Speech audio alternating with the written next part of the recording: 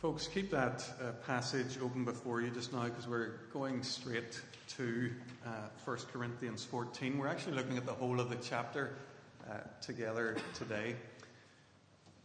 I was out with someone from the congregation recently for coffee, and it said to me about this series in 1 Corinthians that it's hard going, and I couldn't disagree. There are passages there that are quite hard to understand as we go on quite a journey to a very distant time and very distant place to think of what Paul was saying to the church in Corinth. And then probably even harder are the things that we do come to understand that then seem hard to accept because they're, as God's word so often does, it stretches us and asks us to really reconsider our own lives. Before we look at this passage this morning, let's just pray for God's help to understand and accept what we hear in His Word. Gracious God, we thank You that You speak to us, that You don't leave us in the dark about the important things that You would have us know. Lord, we pray that You would help us today to understand what might be difficult in some places to understand, and also to accept what Your Spirit then shows us. Make us wise enough to get it and obedient to live it out. Amen. Whenever you look at any passage in a long book like 1 Corinthians, it's important that you put it into its context. You remember where it fits into the whole of Paul's argument. Chapter 14 is really the conclusion of a discussion that began way back in chapter 12, verse 1. Paul said back there, "Now about spiritual gifts, brothers, I don't want you to be ignorant." So in chapter 12, if you remember, he talked about the variety of gifts that God's Spirit gives to people. And he challenges the Corinthians who have been prioritizing one gift over the others. He urges people who have gifts, and all do, to use them to build up and to bless others in the church family. In chapter 13, which you looked at last week, Paul interrupts his discussion of gifts and talks about love. And he says, basically, it doesn't matter what gifts you have if you don't love people. You could have all the gifts in the world, but without love, you're nothing. Love, not gifting, Paul says, is the most excellent way. So whenever we get to the opening verse of chapter 14, he lets us know that he's summarizing the argument so far. Follow the way of love, summarizing chapter 13, and eagerly desire spiritual gifts. There's chapter 12 for you. So it's not a case of either love or gifts. It's a case of both gifts and love. Then in the second half of verse 1, Paul introduces what's really going to be his theme for the whole of chapter 14. He says, eagerly desire spiritual gifts, especially the gift of prophecy. What does he mean?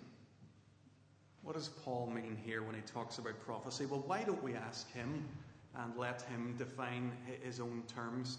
In verse 3, he says that anyone who prophesies speaks to men for their strengthening, encouragement and comfort. We're beginning to get a picture. In verse 6, he groups prophecy with revelation, knowledge and instruction.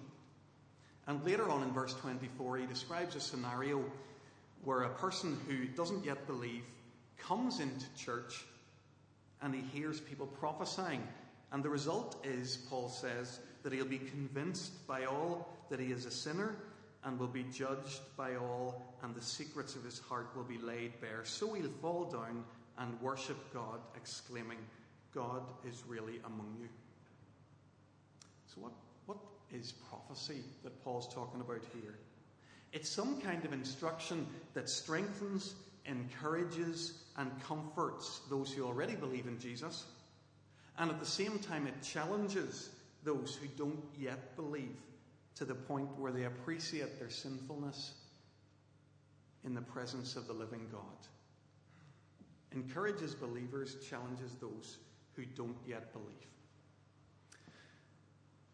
Paul's prioritizing just this prophecy, as he calls it. And why does he do that? He does it because it builds up the church. Look at verse 4.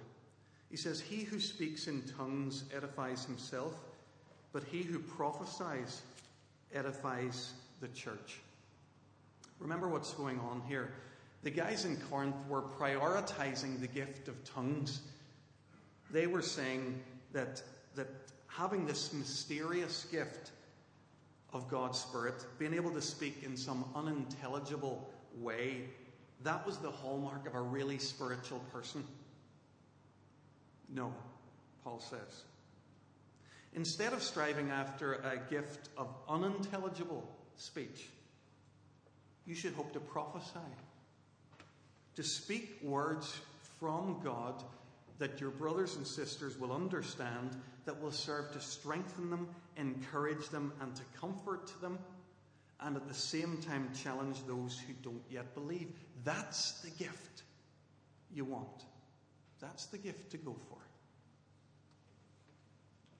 I wonder, do you see any contemporary analogy for what Paul's talking about here, this prophetic instruction in the Corinthian church? Is there any equivalent communication going on or being attempted in our time? Instruction that strengthens, encourages, and comforts believers, and yet at the same time challenges those who don't believe. That's what I try to do when I preach God's word here. This is what David and I and others in our preaching team try to do week in, week out, to bring God's word to God's people so that they'll be built up. And Paul says here that that's the most important thing we can be doing when we gather together. That has primacy over anything else that we might do, no matter how spiritual those activities appear to be. Paul says in verse 19, "I'd rather speak 5 intelligible words to instruct others than 10,000 words in a tongue." Paul spent the first 25 verses of the chapter explaining here why he prioritizes prophecy over speaking in tongues, and it's simple. It's because it builds up the church. That, after all, if you remember chapter 12, is what being part of this body here is all about. It's about building each other up. So Paul's question to each one of us at any point in time is, what are you doing to build up your brothers and sisters in Christ?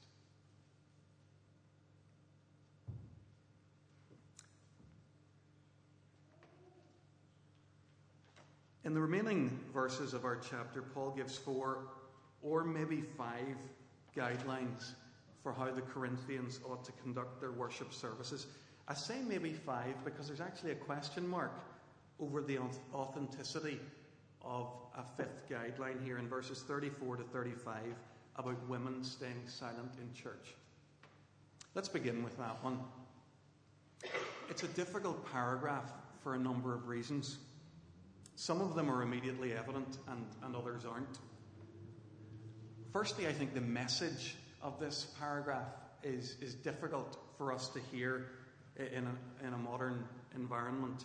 And I have to admit, I find it difficult to hear it in those terms.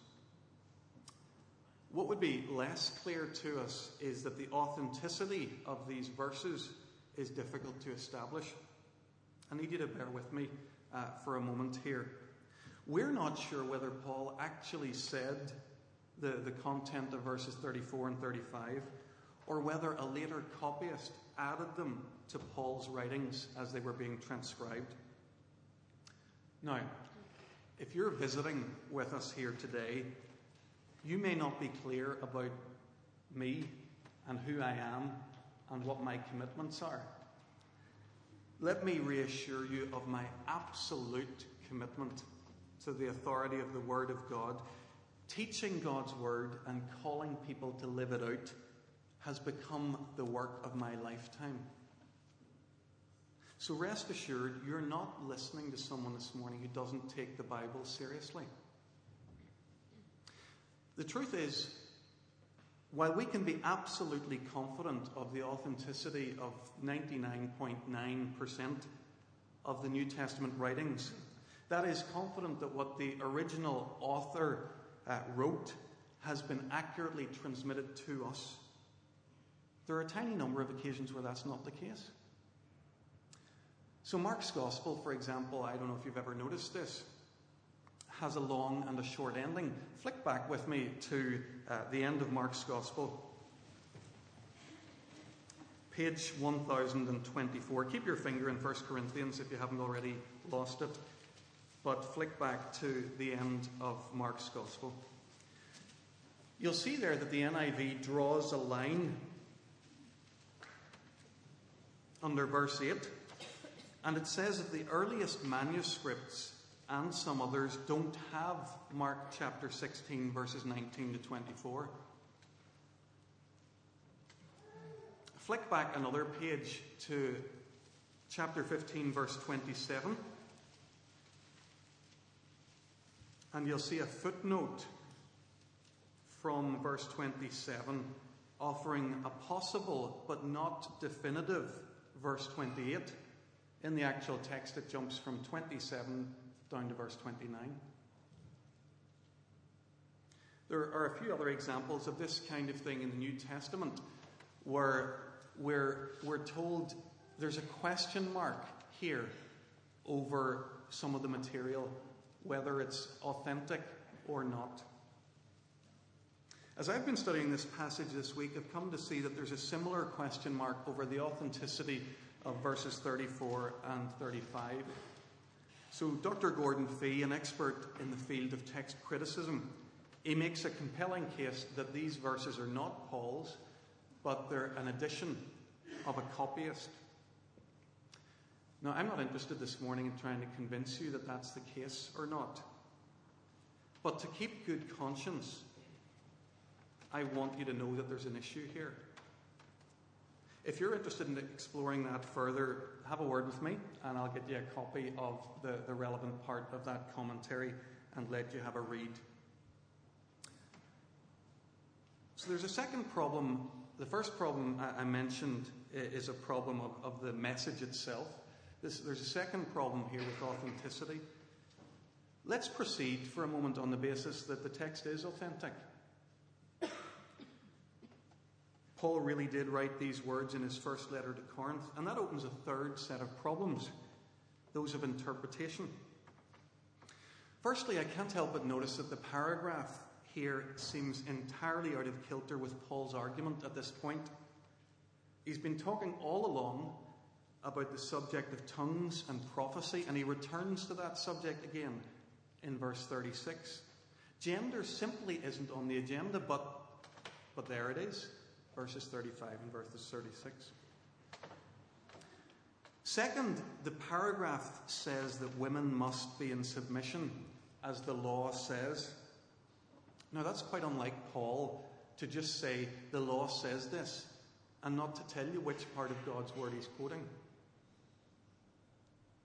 By the way, have a go sometime at finding that passage in the Old Testament law where it says that women should be silent in the assembly. And come and tell me once you find it. A third problem of interpretation lies in the fact that Paul appears to be contradicting what he said earlier in his own letter. Chapter 11, verse 5, that passage that David valiantly struggled with a few weeks ago. Paul says, every woman who prays or prophesies with her head uncovered dishonors her head. Paul's assuming that women pray and prophesy in the assembly. And that gives us a real problem then with verses 34 and 35.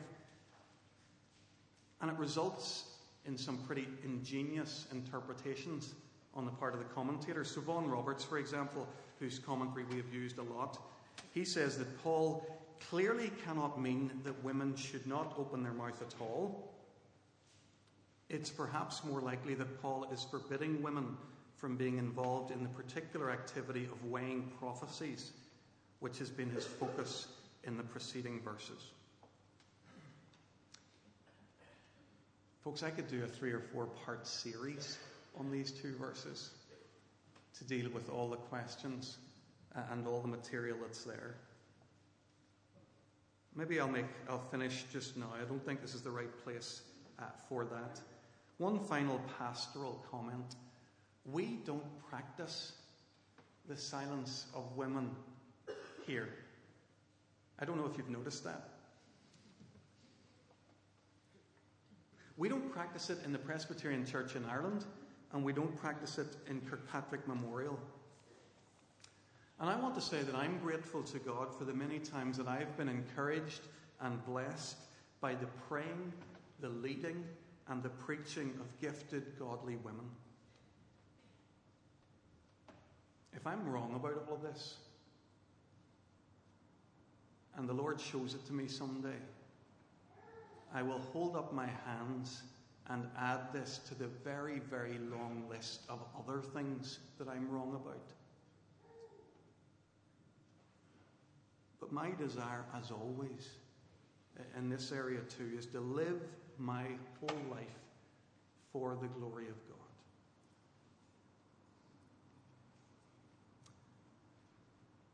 Let's get back very quickly to finish to these other guidelines. You'll be glad to know they're a lot easier to deal with. Paul's first guideline back in verse 26 is that everything must be done for the strengthening of the church. So whether a person leads with a hymn or a word of instruction, a revelation, a tongue, or an interpretation, all this is to be done for the strengthening of the church. It's really quite hard for us to imagine exactly what Paul's church gatherings in Corinth were like, what a word of instruction or what a revelation really exactly and specifically means. But the principle is very clear. Whatever happens in church must happen to strengthen those who are gathered. The purpose of our gatherings isn't to entertain. It's not to give a platform to the people at the front. It's to see each other strengthened for our lives with God. That's the purpose. Paul's second guideline, verse 27, is that everything must be intelligible. Paul, by the way, I don't know if you picked this up, he's glad for people to speak in tongues. But he doesn't want to abolish this practice from his churches, and that's why he gives the provisions that he does about tongues' intelligibility. He says in verse 27, if anyone speaks in a tongue, 2 or at the most 3 should speak at any time, and someone must interpret. If there's no interpreter, the speaker should keep quiet in the church and speak himself to God. Church isn't supposed to be weird. It's not supposed to be a place that's so steeped in ancient, obscure traditions or highfalutin theology that nobody has any idea what's going on. It's not supposed to be some sort of mysterious spiritual mumbo-jumbo that leaves people scratching their heads. In fact, if there's anything happening in church that isn't likely to be understood, then it's important that we try to explain ourselves. And if you've been around here for any length of time, you'll know that's a principle that I hold very dear. That church should be understandable by all. Paul's third guideline, verse 29, is that everything must be weighed up. He says 2 or 3 prophets should speak, and the others should weigh carefully what is said. This morning's a good morning to put that principle into practice. Just because somebody gets into a pulpit, or just because the Bible's read and somebody stands at a lectern like this and tries to explain it, doesn't mean they're bringing you God's truth.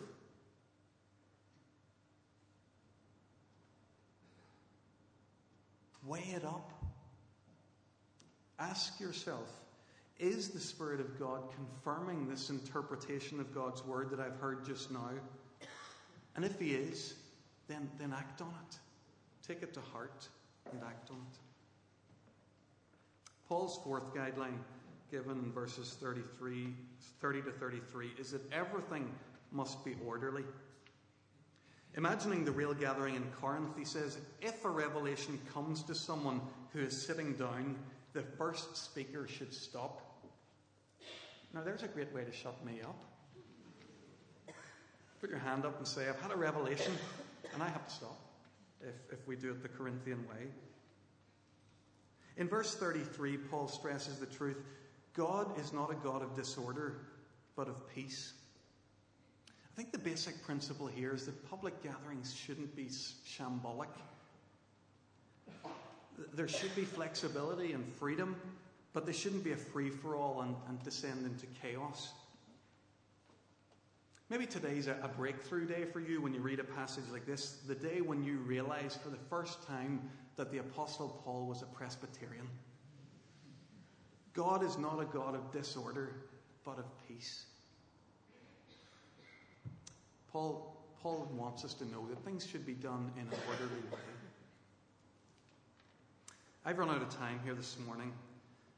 And in our passage we've seen that Paul's not opposed to tongues, which he had thought about so much in chapter 12, but that he prioritizes intelligible instruction.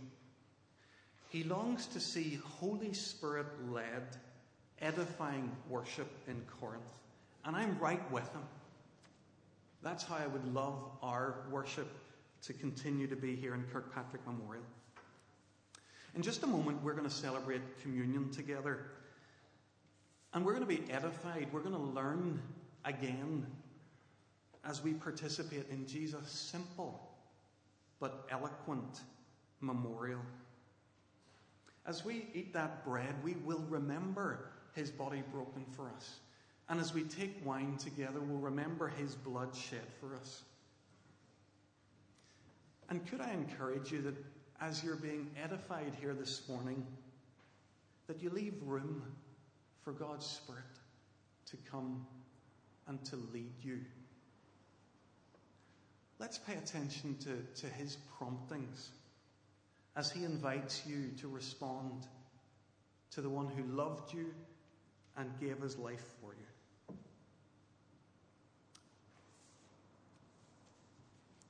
Just now we're going to sing an opening or a pre-communion hymn together. It's the song that you maybe heard the musicians and singers play as we were gathering this morning. What can wash away my sin? Just a couple of things before we sing. We'll keep our seats as we sing, and that'll allow the stewards the opportunity to lift this morning's offering. And also just to tell you that this morning David is going to conduct our communion part of our service for us.